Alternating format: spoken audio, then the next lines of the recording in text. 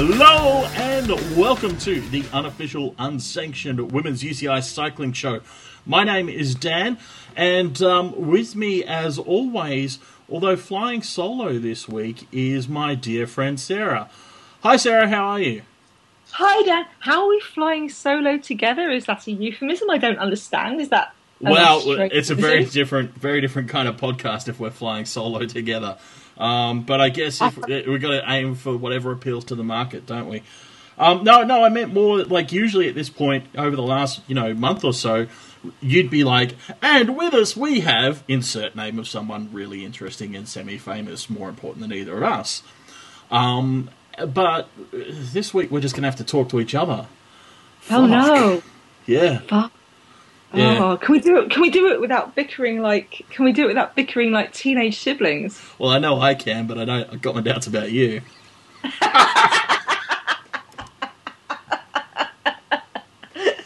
Well, I can, but I can't trust you. You're always going to let me down in public, aren't you? And in private.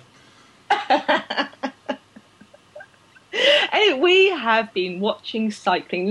Daniel may be a little bit sleep deprived this week, so you have to forgive him. He's a bit grumpy because last week he stayed up till ridiculous hours in the morning to watch women's cycling on the, well, I wouldn't say on the TV, but it wasn't on the TV, but on the piratey laptop streamy feeds.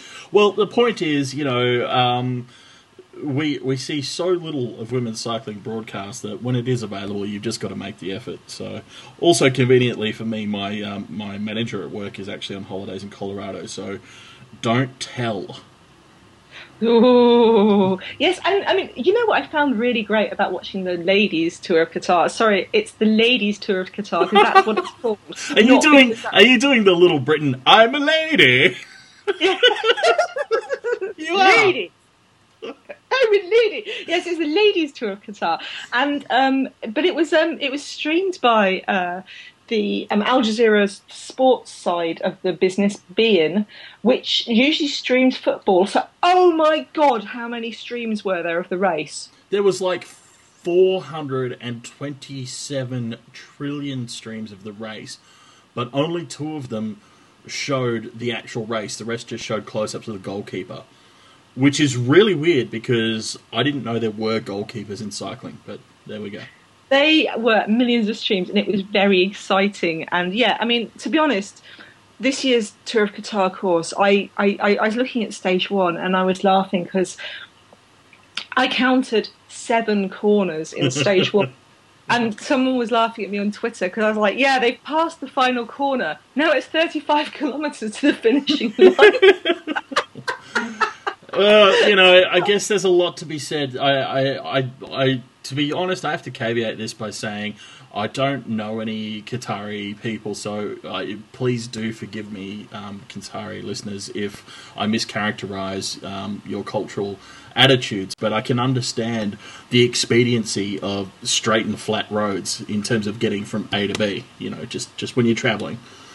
So I can appreciate that, but yeah, when it comes to a race, 7 corners in a whole race, certainly a little bit different to what we're used to seeing in, say, the Energy Walk Tour. Well, I mean, Energy, yes, or the Ronde van Vlaanderen, or one of my favourite courses ever, the Holland Hills Classics, which at one point went 5 times over the Kouwberg from different directions, and the whole race is basically, when you kind of throw some spaghetti on the floor, drop some spaghetti on the floor. That's it's like that omelette Neusblad course. I can honestly say, I have not thrown spaghetti on the floor since I was, maybe too young to remember, in which case I'm still denying that I ever did it. So you're on your own there, Connolly. Last week, then. Hey, drunken forgetful... Yeah, no, still counts.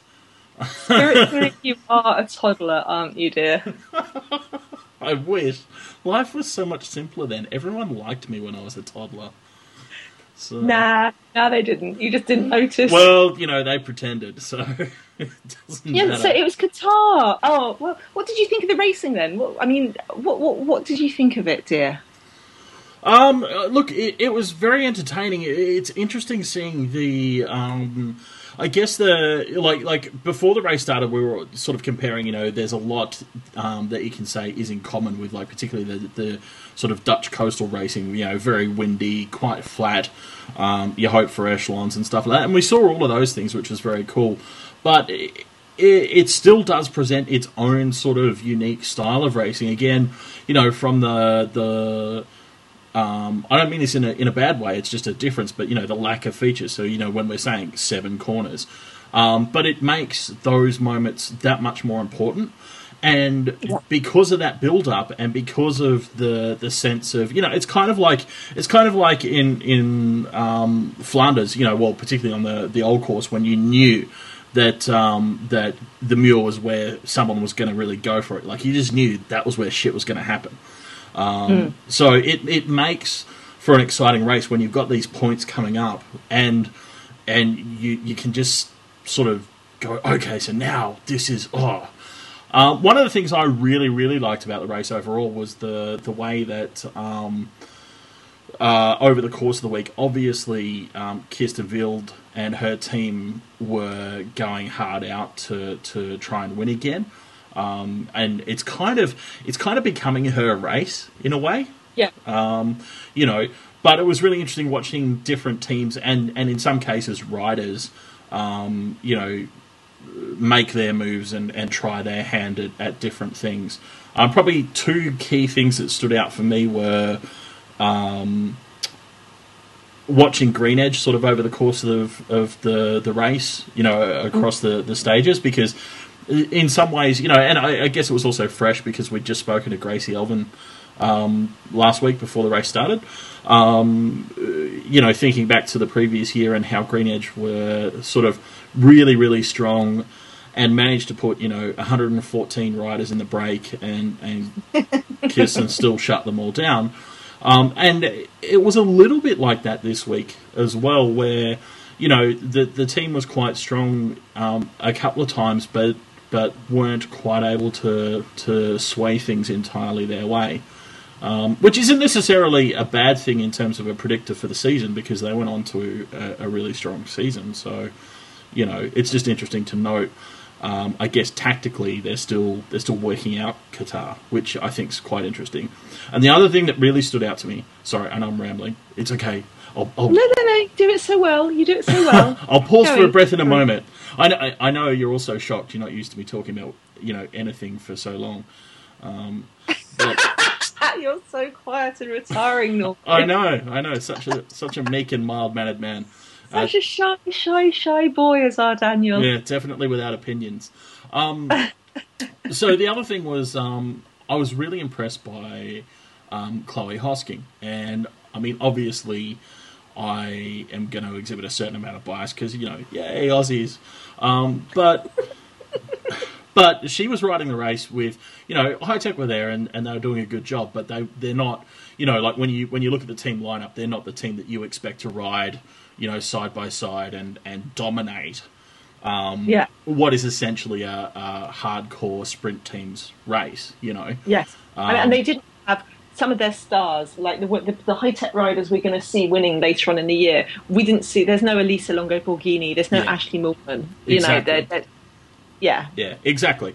I mean, Ashley was away doing, other important things like winning every prize that South Africa has to offer, and stuff like that. But Chloe still fought out a really, I thought, well-earned 3rd place overall. And so that was another one that impressed me. Yeah, I mean, I thought it was interesting because before the race, there was this idea that I had this idea, and it was also, kind of given to me by teams like Orica and Wiggle who'd been in Australia, who they would kind of say, the teams that are going to be strongest are going to be the ones that have been in Aussie, riding the Aussie races. And that wasn't the case at all, was it? I mean, the kind of riders that I thought it was very interesting that Wiggle, I think stage 2, there was a break in the first 5 or 10 kilometres, and Wiggle missed it. Sorry, that wasn't the one that Wiggle missed. That was the one which Shelley Olds and Lizzie Armitstead missed. But all of Wiggle had missed the break in the first stage. And while Charlotte Becker was 3rd in stage 2, and Georgia Bronzini was 2nd in the final stage, they weren't living up to what they'd said beforehand. And I kind of felt Orica had that same kind of thing as they did last year, where they got almost every rider into the break every day. Mm. They were the dominant team in the break, all for whenever there was a break, but they didn't actually, they didn't follow it through with any wins, and it was and it's very interesting to watch. I mean, yeah, it was. The thing I found fascinating was the teams that were there prepared and going for it, and the teams that were basically letting their opportunists see what they could do. Mm. Yeah, well, I think that was part of it too, and I think, I mean, you're absolutely right. I mean, hell, we were here, last week, talking with Gracie, and literally asked the question: do you think, having ridden all of these Australian races will stand you in good stead? And that was the consensus. Was yeah. It's interesting, the way that all changes on the road. I noticed actually that Gracie herself had not been too pleased with her own performance over the first two stages, and really felt that she only started to come right on the third stage. And their DS made similar comments about the team overall, like not in a critical way, but just in evaluating our performance. We could have done better over the first two stages. We started to pull it together as a team on the third. And I think sometimes that might also be one of the things about, Qatar being sort of the first, major race of the season, is that there are a lot of teams that are still putting the pieces together and sorting out what the pieces are.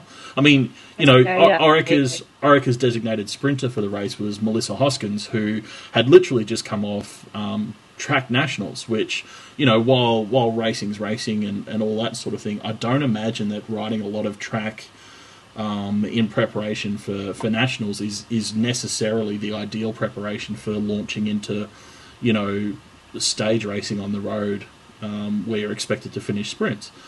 I think it is one of those interesting races because, as you say, then on the other side of it, you get teams turning up who are just here for this race and ready to hammer it. And I think that's part of what I enjoy about it, though, because you get that really interesting mix of things that are going on. And also, I mean, I guess I also just really enjoy the first look at the season. It took me, I think it actually took me probably 3.5, maybe 3.8, maybe 4 7/8 of a stages in a 4-stage race to get used to Tiff Cromwell not being in an Orica kit. So they'd say something, and I'd be looking, and I'm like, I can't see her. Oh, that's right, she's in the, So it's part of that too. Yeah, I mean, I thought, what I really thought was that a lot of teams had come out having watched Kirsten last year and got ready and prepared, and especially specialised Lululemon and Anna van der Breggen for Rabobank. Anna van der Breggen and Iris Slappendel was such a fun pairing.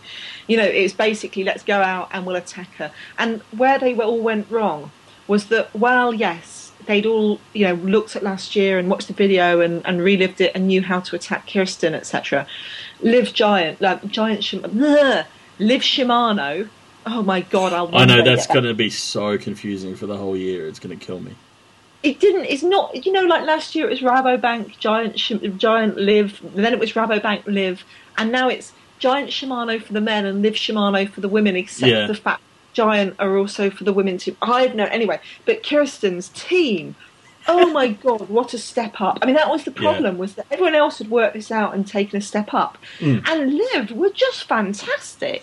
Well, I think one of the things I loved about Liv this year was that they played the multiple cards just beautifully. It was just classic, all right, everyone's gonna sit in and pay very close attention to Kirsten. Of course, we expected that. That's why we're sending 74 riders up the road. You can't catch them all. I really loved stage 2. So Kirsten had won stage 1. Stage 2, there was a break from about 10 kilometres, and it kind of came into the finish line. And once they turned a corner and got out of the mega wind. And there was a break that went up, and there was kind of all these attacks. Can we trademark that, the mega wind? mega win. And there was a time in the final stage where they were just sitting there going, oh, they look like they're attacking and killing it. And they go, yeah, they're riding at 20 kilometers an hour at the moment. Yes. And they're still like really, really, like, oh yeah, that's wind. So they're there in the mega wind. And but this final break goes up the road when Anna van der Breggen attacks, and goes out with and out with her goes Charlotte Becker from Wiggle, Inga Silverneiter from Russfellow, and Amy Peters. Yep. And Amy Peters is live. Last year she had two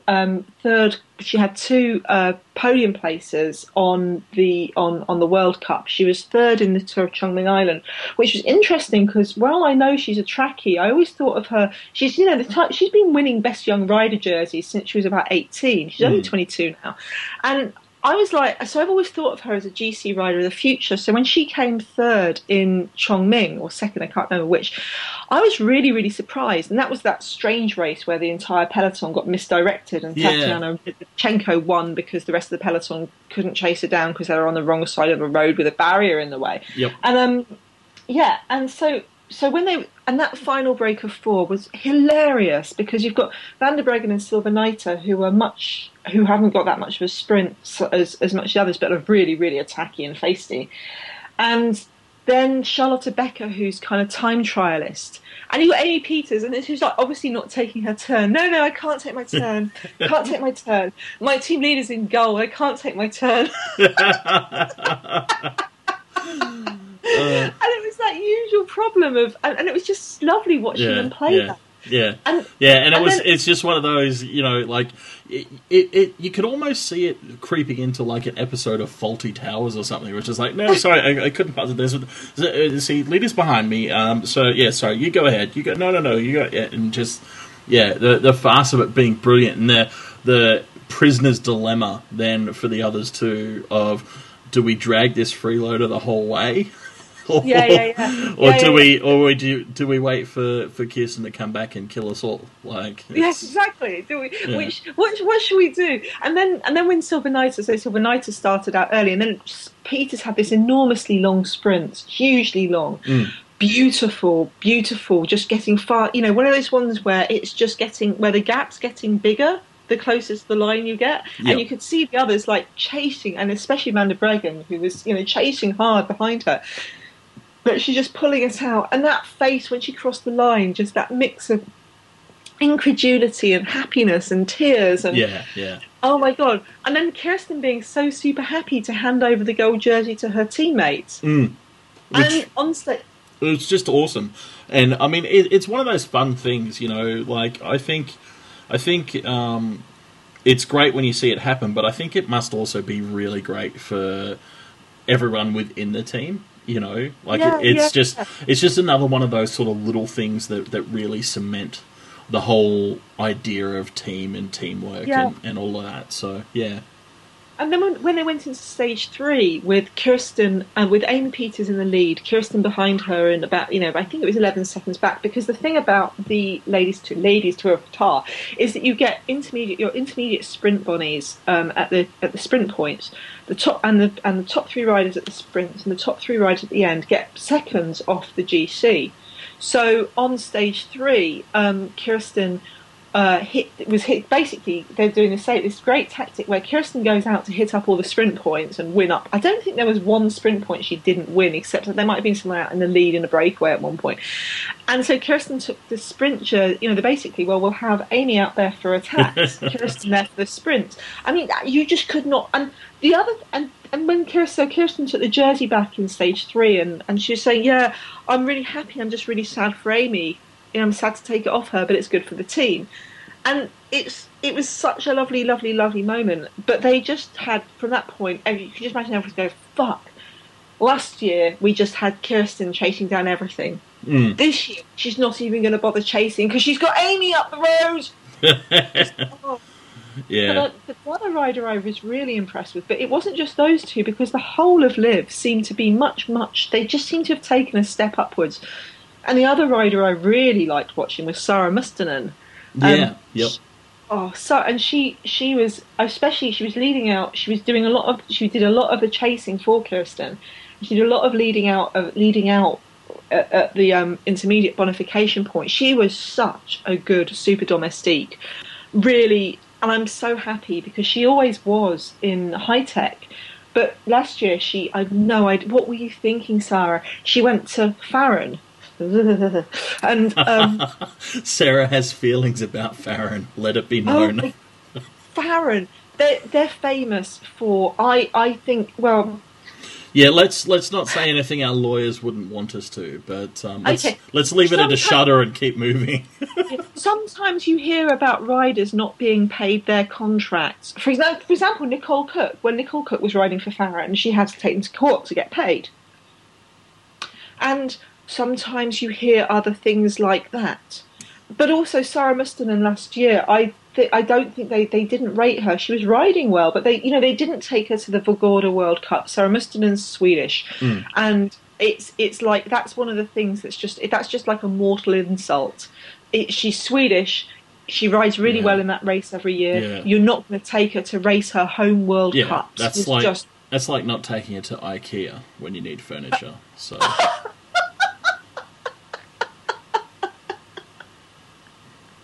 That's that's like if I was going to the pub after work and leaving you in the office. I'm happy to drink in the office. So, I really like. So yeah, Qatar. The racing was great. We'll link you up to the videos. Kirsten won. Yes. Chloe was great. Well, I was going to say the other cool thing about Qatar was that there was a whole bunch of other stuff going on around the race. Yeah. So I actually don't know a lot about this, so I'm hoping / expecting that you'll be able to talk us through it. But I know Chloe, and I think some of the other riders from High Tech also went for a ride with the Qatari women's team. Yeah, there's so it's that Qatar has an interesting international reputation on human rights issues, indentured labour, treatment of women and stuff like that. And while they're riding here in 20 degrees temperature, it has been maybe questioned why Qatar gets things like the World Cup of football, and they've got the World Championships in 2016 for cycling, and they're going after the Olympics. And one of the things that they're actually doing ahead of that is to try and actually answer some of the criticisms about their treatment of women. And when they've got the cycling thing, the Cycling World Championships, one of the things they've done, they've actually set up a Qatari women's cycling team to try and enter it into the Worlds. Oh, I think that's really cool, actually. No, it is really cool. And they've hired Pia Sundstedt. Pia Sundstedt is a long-term rider. She used to win Giro d'Onor stages back in the early 2000s, and then she switched to mountain bike, and she's a multiple marathon mountain bike World Cup champion and European champion and stuff like that in marathon. She's hardcore and she's ski medals and stuff like that. And she's taken over coaching. She's been asked to coach the Qatari women's team, and so Chloe's been asked last year. Chloe was asked by this Qatar Cycling Federation if she'd be an ambassador for the 2016 Games, so 2016 Worlds. So she went out with the Qatari women's team, and there was a really nice blog from her about what they're doing to encourage women's cycling in an area where it's just not been done before. And what I really loved was, so there was a blog from Chloe, but there was also a blog from Arafa Ali, who's one of the Qatari women who on the team, who's saying about it from the other side, and that was just lovely. I mean, they'd only just got their road bikes. Oh wow! And it's interesting because so that was a nice thing. Looking at the global, there's a lot of talk about the globalization of cycling, but it's what are we doing to encourage cycling in traditional? I was going to say it's quite cool to see a country like Qatar actually, take a race or a set of races, I guess, that I suppose at least at first appeared like they may have just been not a publicity stunt, but like a race for the sake of having a race there. in a way from the outside. But I think it's really cool to see that they're actually taking active and definite steps to make cycling a part of their identity, and not just hold the race, but actually, develop a sport and participation. And yeah, I think you're right. A lot of credit for them acknowledging that they've got challenges in terms of how they're historically viewed, and their record on those sorts of issues, and are taking steps to begin to address that. I think that's quite cool. Yeah. Did you read also Chloe's interview in Cycling News about the Qatari Worlds? I was going to say, did she decide that she was going to win the Worlds before they asked her to be the ambassador, or after? And how much do we have to worry about? These. I mean, I'm kind of in favour of this mythical air-conditioned tunnel. I think that's really, really cool. I especially like the idea that there's a secret. Portcullis. So Chloe sprints into the tunnel and gets like a 3-second gap, but as she comes flying out, the portcullis drops and everyone else gets trapped, and she goes on to win. Yeah. No? You don't think that'll happen? Okay. I liked her joking about anything could happen. They could build a mountain, joking about air conditioned tunnels and stuff. It's. I mean, I have to say I'm dubious about Worlds being in Qatar. I am. Really? I don't think it's. I just don't. I do love the tour. I do love the ladies' tour of Qatar, but I don't. It's not going to be quite the same as Firenze or Valkenburg. Are you afraid it's going to be Copenhagen all over again? I think. Well, we do know that they can ride it. Obviously, we know they can ride really hard. And, oh my God! Imagine a Dutch team. Imagine if they go out to ride for Kirsten Wild. Pardon me. Imagine. Yes. Imagine a team of Ellen van Dijk, Kirsten Wild, Marianne Vos, Anna van der Breggen. I would watch this race. I would. Yeah, I think it might be. It might actually be the best Worlds ever. I think. You know what? I think the biggest battle is going to be within the Dutch team. Well, no. See, I think what's going to happen is on corner 6, the Dutch are going to move to the front, go round the corner, form an echelon, and just gutter the shit out of everyone. And then race each other for the top 6 places. Yeah. Yeah, you can't pretend that you wouldn't be sitting on the edge of your seat, squealing in delight as that happened. You would love that. Yeah. I mean, who would they ride for? I mean, I hope they'd ride. I mean, much as I I'm pretty sure you would finally get your dream end to a race where they all ride across the line together, holding hands, singing "Kumbaya." So. My dream end to a race. I can you imagine Kirsten? Can you imagine Vos leading out Kirsten? That would be so awesome. And Ellen van Dijk. Oh my God! I think we've talked you around. I think this is going to be a fantastic Worlds. Yeah. So. Other things I liked about Qatar, I liked Tiffany Cromwell taking over Bicycling Magazine's Instagram. Well, that was a bit of fun. I liked. Emma Johansson making friends with a camel and then not making friends with a camel.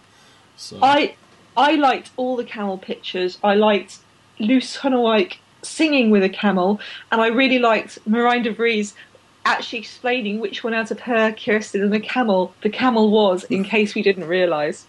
Well, you can never be too sure. It must be something about the air over there, because the one time that I actually was in the region, every photo that I have from that holiday that I was in, I pointed out who I was, even though I was the only person in those photos. Yes, I like the one of you holding a falcon and pointing out which was you and which was the falcon. I was the one in the black t-shirt. I also liked in stage 4 when Jessie McLean and Irina Berchenkova were out giving it a go on one of the laps, where Bershenkova took the wrong turning, and that all was scuppered. But I really like Jessie's blog about it on Cycling Tips, going, yeah, you know, she got a bit overexcited because we could turn corners at last. And I love Gracie's blog about the baklava and all her blogs. And I mean, dear Women's Peloton, you could always post more photos of yourselves with camels, please, please, Sarah.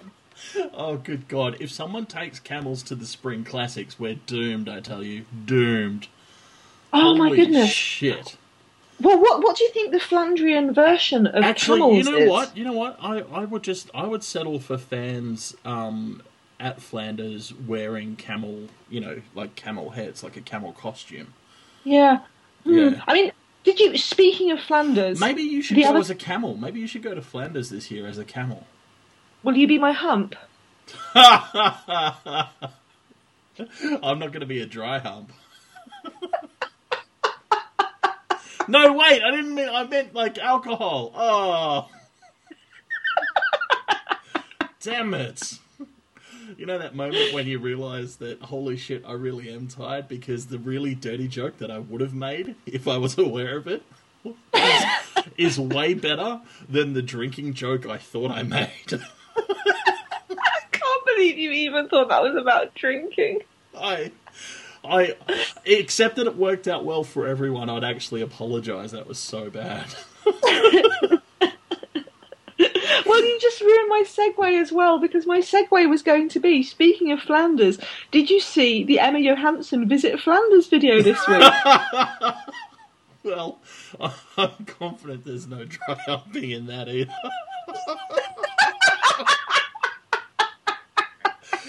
Although she did say that she couldn't work out the bread automat machine, so... I'm not entirely sure how that... I'm not going to ask. Yeah, no, don't think about that too much. It was a bloody good video. It was, yeah, Emma Johansson, Visit Flanders. They've got a whole load of little videos up from various different, you know, aimed at various different countries. I also recommend their Eddie Merckx video. That's quite funny. But yeah, Emma talking in Swedish about how much she loves Flanders. It's an absolute thing of beauty and adorableness and fun for lots of great little lines, you know, like beer belly or no beer belly, Sunday's ride day. And every pub has a cycling team, or rather every cycling club has a pub. Yeah. So, you know. And I thought the cycling bar stool at the end was genius, and it's what you should have in your house. Well, it's what I should have in the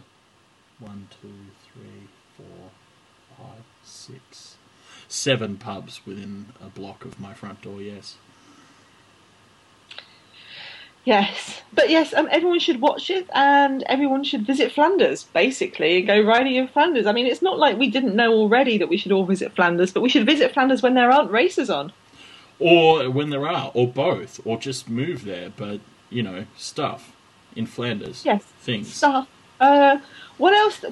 Oh my God, so much stuff. We mentioned Ashley Moorman. She won did she win the road race as well? I did mention, yes, she did actually. So I'm pretty sure. I'm sure I saw that on Twitter maybe last night while I was not sleeping. So Ashley Moorman, South African champion.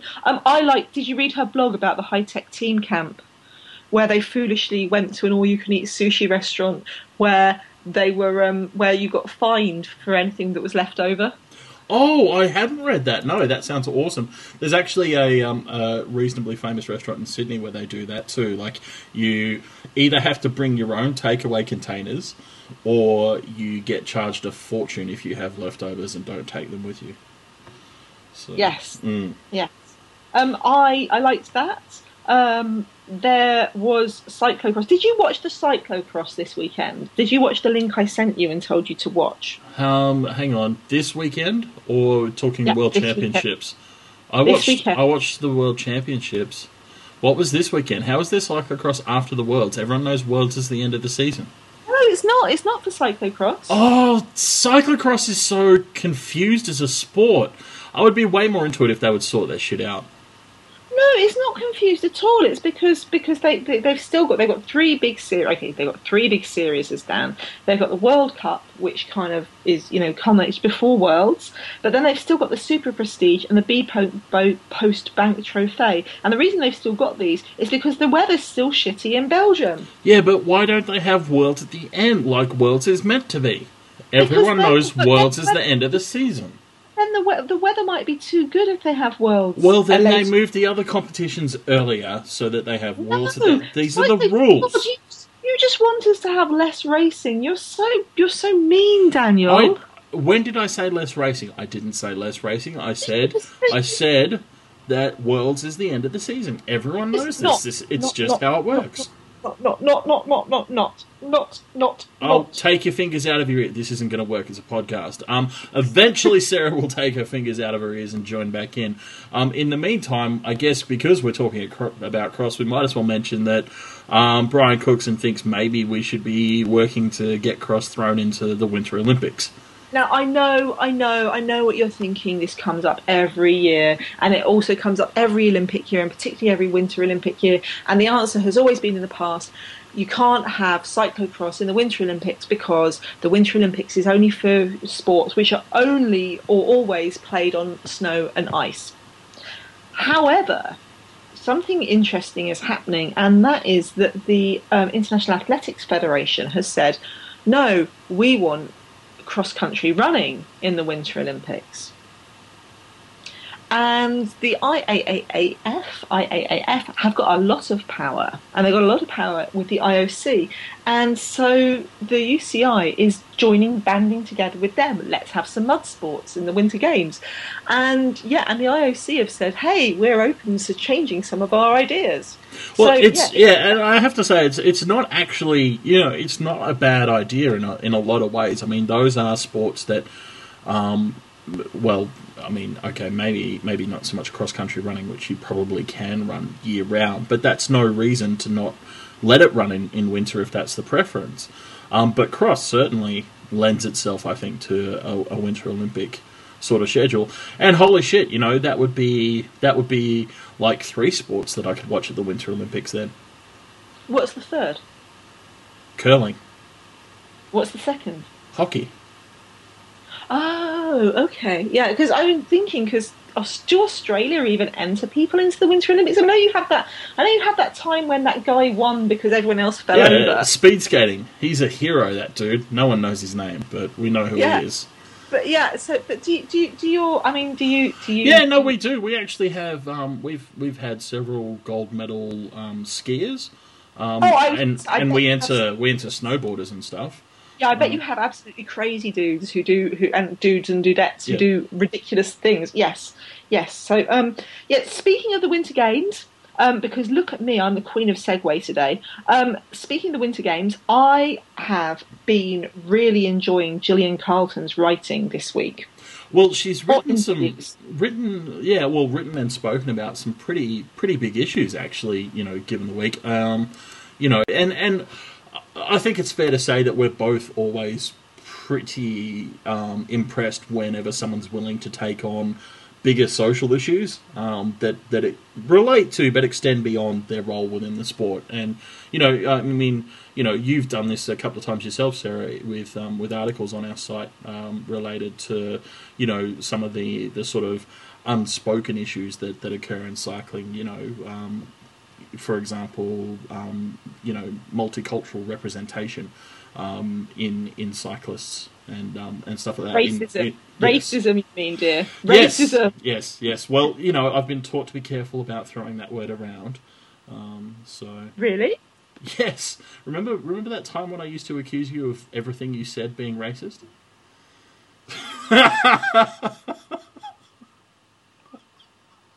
I went through a week where anything Sarah said, I was just like, that's racist. It didn't go over well. Anyway, moving on from Dan and Sarah bicker watch. which I'm sure you'll all be pleased to note is at healthy and normal levels. So. No, I was really interested in Gillian Carlton's stuff. I mean, firstly, there was an interview with both Gillian Carlton and Clara Hughes about depression and Olympics, and they're both. Clara Hughes obviously is like this massively famous speed skater and cyclist, Canadian Olympian. Won medals in the Winter Games and the Summer Games. She's Superb. Basically the most famous person in Canada outside of Rob Ford. So she's lovely, but they were both basically both Gillian Carlton and Clara were talking about their issues with depression and mental health issues, and how the Olympics doesn't help, and how sports psychologists in the sports have been, focused on the sporting ability, which may be at odds with focusing on people's actual genuine mental health. So that was I really liked that. But then I also saw in Gillian's Facebook that she was saying why she's not watching, as an openly queer athlete, why she's not watching the Sochi Games. And it's like, yeah, that's why I'm not watching it, man.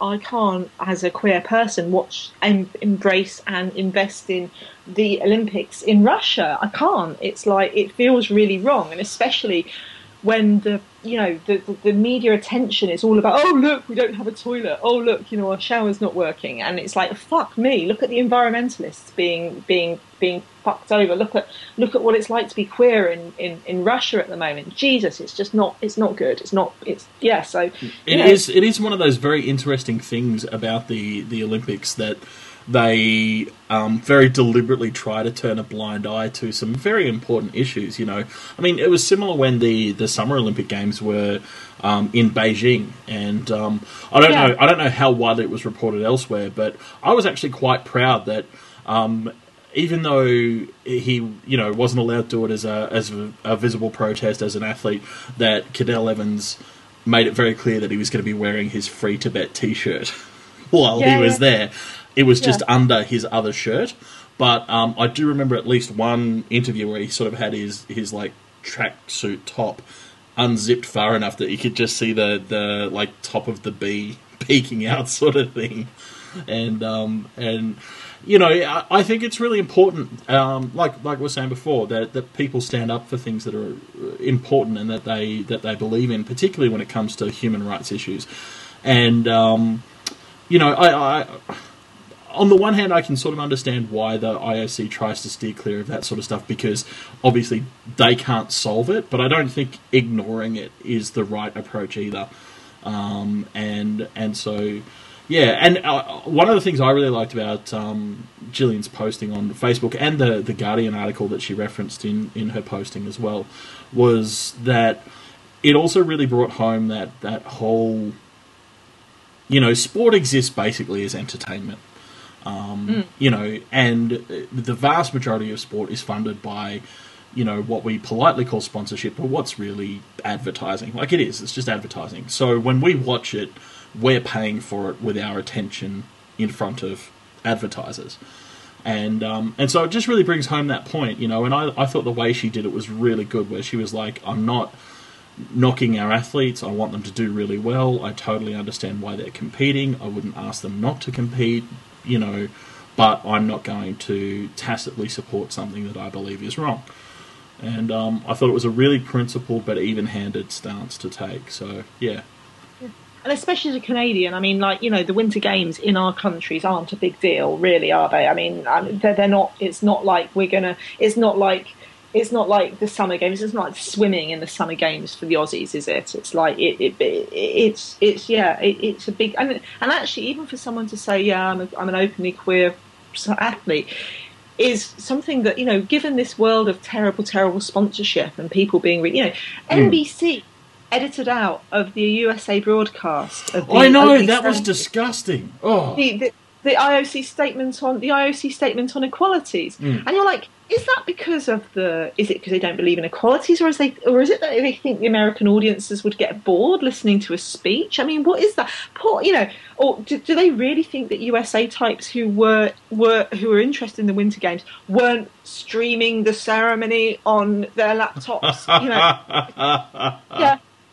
But no, I mean, it's hard for, there's so much, especially when, being a dyke is like this insult that's thrown at women athletes all the time. Do you know what I mean? Like oh, you're butch, oh, you're a dyke, oh, it's nice that it's always good when riders are willing to put their neck over the parapet. So yay, Gillian, and it's also she was impressive. And while we're speaking of impressive, and courageous stories, I think it's probably worth taking a step over and mentioning the amazing interview with Carmen Small on bicycling. Oh my god! Yes. Oh my god. Yeah. Oh my god. Which, I mean, that's just. I mean, it's not like one's more or the other, but it's in a different.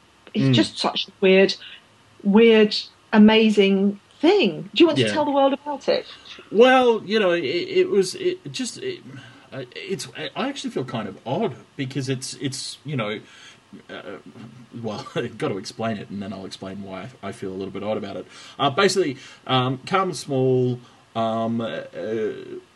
was, well, I can't remember the headline, but it was something like, how she won the world TTT and became a mum overnight kind of thing.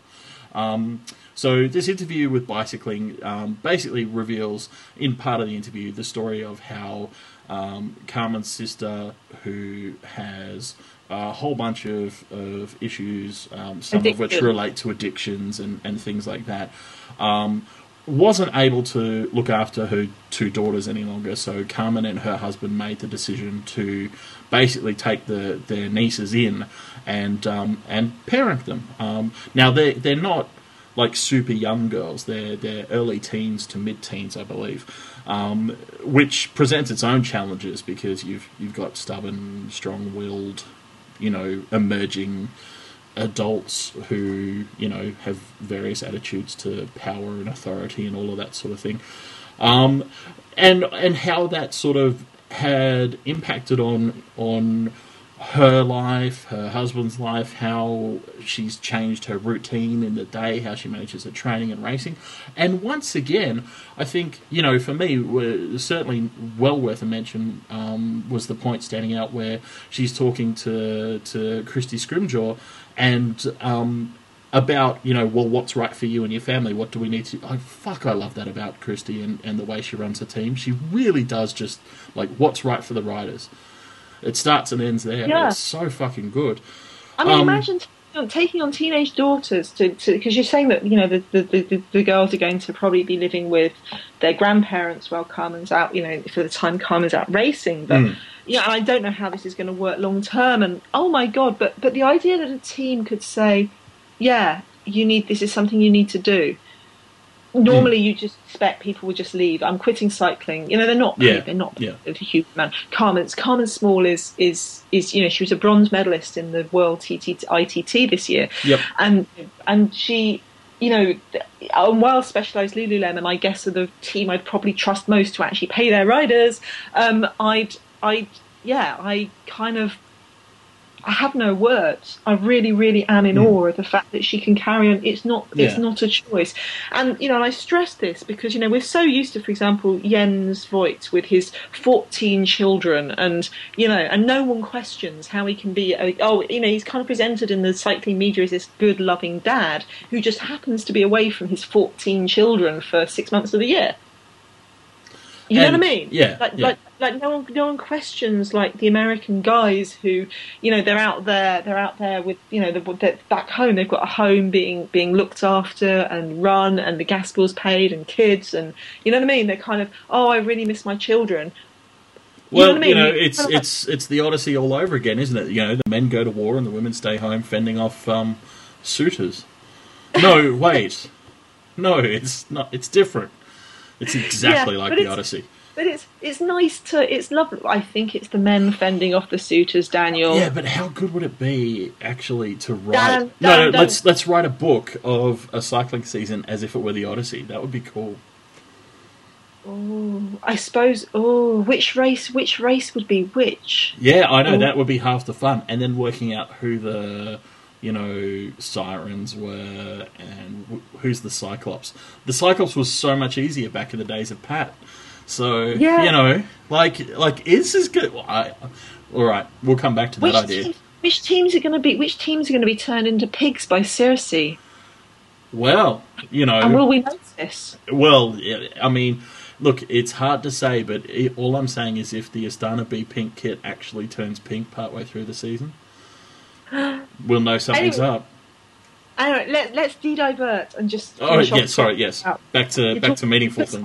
I love. I mean, Olga Zabelinskaya is back this year. She took last year off to have her third child, and I love that. I love the fact that teams and riders can work, can support that. But especially Christy Scrimgeour say, what do you need?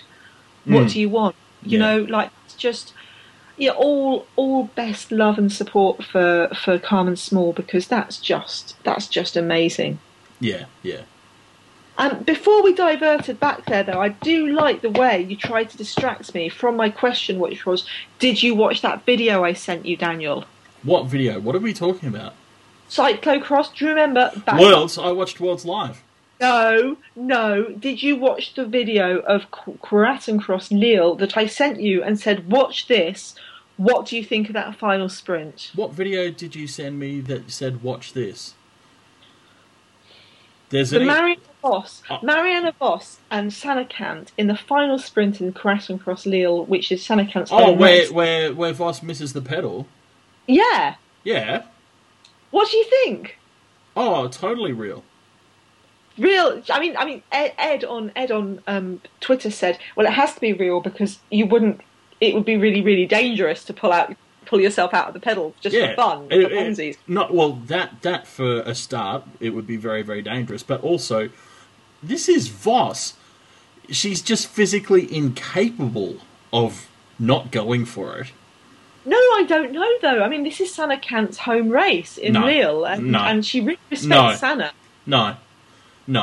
No way, because if you really respect someone, there's no way you soft pedal it. No. Absolutely a million times with my dying breath real. Yeah, I mean, have a look, dear listener. We will put it on our blog, ProWomen'sCycling.com. And we'll also put a link to the other cyclocross race this weekend, Hoogstraten, the penultimate Super Prestige, which was won by Nikki Harris. Just before Worlds. Britain is the number one nation in cyclocross. Again, still. Yay! Very exciting. Yes. Although wow. I was really happy in Worlds that Lisa Jacobs finished. Lisa is the first ever Australian cyclocross champion, and the first, I think they were the first Aussie team to go to Worlds. I believe that's true, yes. Yeah. So we're new to cross, but we'll get the hang of it eventually. I mean, basically, I expect, obviously cross has got a bit of a spiritual home in Australia at the moment in Melbourne, which is kind of mainland Australia. That's where you'd expect it, because it's got the shittiest weather. But I half expect Tasmania to really take over cross. That's where I think it's going to kick off, because Tasmania is where it can get really, really shitty, and we already know that Tasmania can produce top-notch cyclists. So, that's my tip. Yes. Other things to mention to people, I think you should all go and read Clara. Oh God, I'm going to kill myself. Clara Beard's interview with Catherine Bettine about La Course by La Tour de France. Yes. The women's race. We talked about that on our blog. We don't need to talk about that again. But just to say, can you imagine, Dan? In July, it's going to be Kirsten Wild, Georgia Bronzini, Chloe Hosking, Marianne Vos racing down the cobbles of the Champs-Élysées. I'm still trying to work out whether or not I can sell my couch for enough to pay for a ticket to fly to Paris. Trick question, because the answer is no. No, that couch isn't worth anywhere near that much. How about? I mean, we always hear about, but obviously the boat people being shot at and submerged and stuff, trying to get into Australia is something we hear about. But could you stow away on a ship out of Oz? Well, the problem is they only tow them back as far as Indonesia, which is already technically an invasion of Indonesia's sovereign space and a war crime. But yay!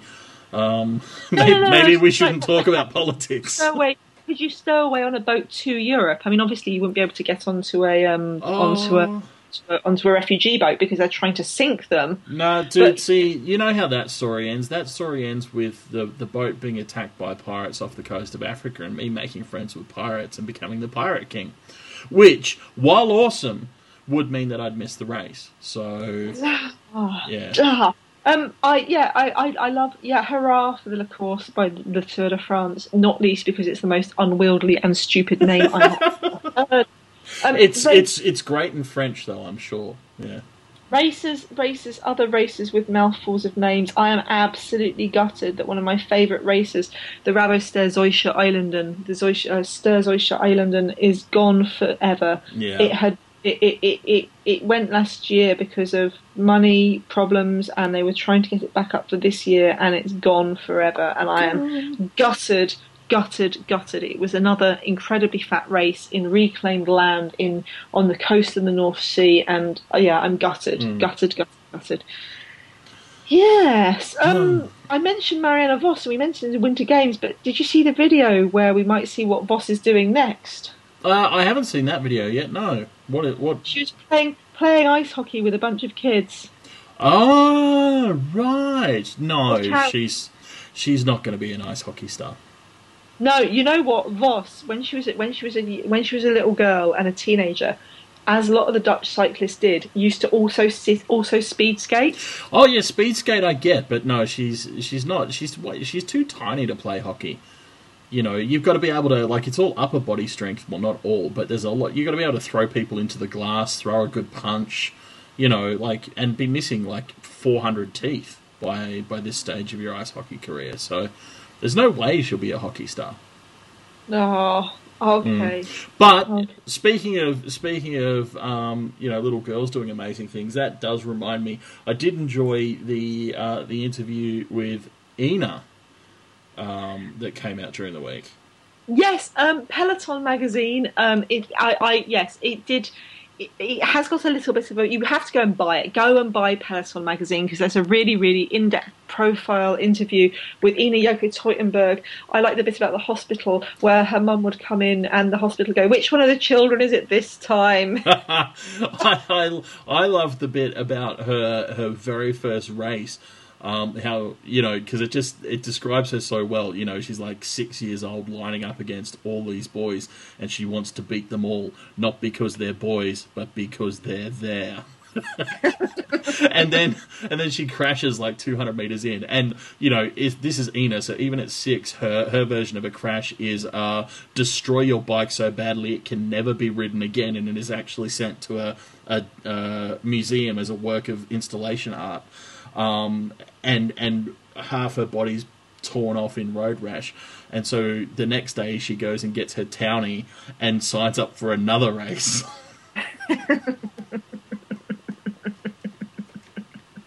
So yes, it's a good profile. We want to encourage people to go and buy it, and then tell Peloton magazine you've bought it because of the article and because of this podcast. You know, might as well.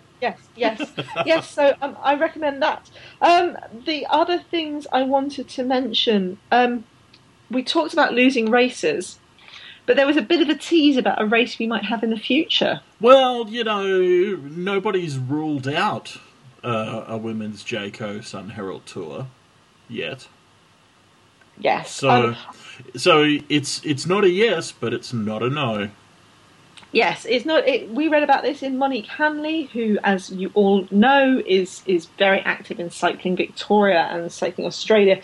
She started doing a Wednesday wrap up for based on. Well, it's focusing on cyclists on women's cyclists from Victoria, but obviously that includes a lot of Aussie stuff and a lot of international stuff. We recommend it. Follow Monique Hanley on Twitter and read her Wednesday wrap-ups because she's great. Yes, indeed. And while we're speaking of things that are great in general, we should also point out, I guess while we're also speaking of people that we've chatted to in the off-season, that Clara Beard has taken a leaf from our book and started her own sweary podcast. Yes, Clara's got a sweary podcast, and this week she's got a podcast where she's talked to the founders of CycloFem, who are a um, American campaign to get more women cycling. Yeah, they're a participation movement basically. Yes. I guess if you were going to sort of try and give it a framework, I'd say it's something sort of similar to what Lululemon have attempted to build around yoga, but this being more focused on cycling in terms of encouraging women to participate and to share their experiences with other women, and encourage more women to ride more bikes more often. So Yes. But yes, so listen to that. It's the Broken Spokes podcast, and also Michael Creed, who does Open Mic with Mike Creed on the Cyclist site. He's got a couple of podcast interviews up with superb mountain bike, road, cyclocross rider Meredith Miller, and also one with Catherine Bettine about the Tour de France and stuff like that. So yes, Mike's a guy that I have a great deal of admiration for, because he swears and drinks almost as hard as an Australian would. So that's high praise indeed. He's almost good enough to be an Australian. Yes. And if you're thinking that your women's cycling knowledge is really good and much better than Daniel's, there's something you should be doing right now at this time of year, and that is making your team in the Podium Cafe Virtual Director Sportif game. Apparently, good. Fuck. I thought you were about to announce that you were advertising my job. Holy shit. Give me a warning next time. Fuck, man. At least fire me in private, not on the fucking podcast. Holy shit. Fuck. Not cool. Not cool, Connolly. Not cool. Fuck. If you've ever, it's free to enter. It's I like games. I like games. I'm bad at maths. Just out of interest, Sarah, how did your team do last year? I didn't enter a team last year. Yeah, so like games, huh? Like competing against Dan and seeing where you wind up, huh? Sure. I beat you the year before. Yeah, well, that was the year before. It's like win one and then retire because you don't have the balls to see it through. Okay, whatever.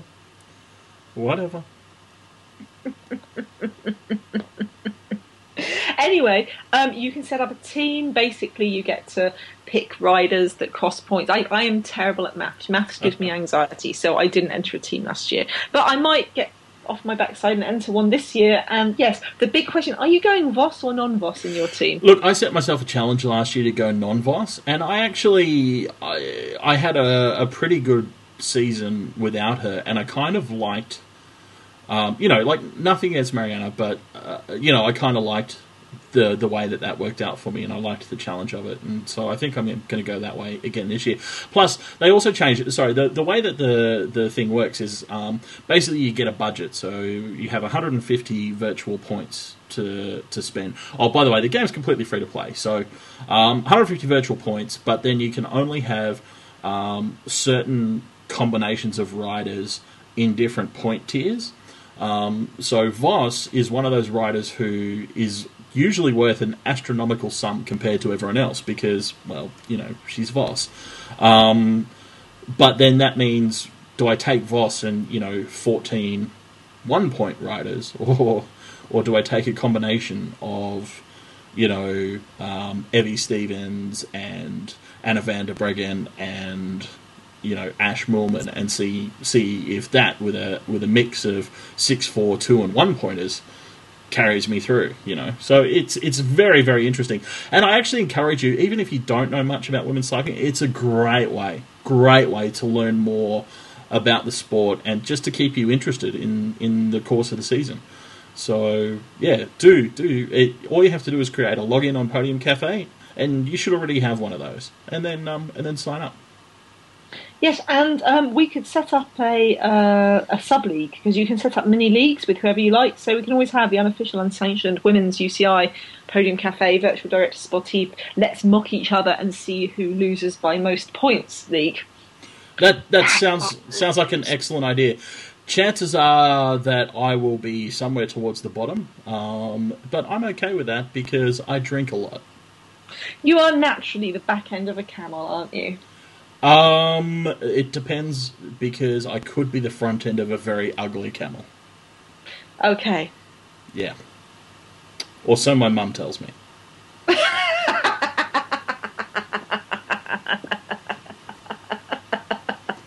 Does your mum tell you it's all right, Dan, because you got a terrific personality, and that women don't really look beyond the looks? And No, and my mum lived with me for 18 years. She knows that yeah. nobody believes that. So she doesn't say that women want more than Oh, usually no, a no, woman. no, no. She says that they do want more than just good looks. She's just like, you're fucked.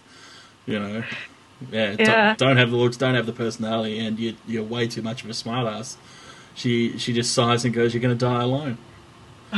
If you, dear listener, want to prevent Dan from dying alone, you can date him, or tell your friends. So says Sarah, but I do actually have a few a few points of order before accepting any dates. So, but yeah, as always, send your possible Dan dates and any comments, any questions to us at prowomenscycling@gmail.com, or you can tell your female friends who want to date Dan, or you even, to follow him on Twitter, where he's Dan W Official, and hopefully it won't change your mind about him. Oh, honestly, can your opinion of me get any worse? Really, really. Hey, thanks for listening. We will be back in 2 weeks? I think we are back in 2 weeks, aren't we? Well, the next things coming up on the calendar are Track World. Obviously, we've got Cyclocross this weekend and next weekend. We've got Track World Championships coming up 26th of February to the 2nd of March, and then the Omloop Het Nieuwsblad on 1st. Springtime, yes. Omloop, frozen balls. All right. Well, we'll be back for frozen eyeball cocktails, and in the meantime, watch all the videos, click all the links, and enjoy yourselves. Thanks for joining us. Bye bye.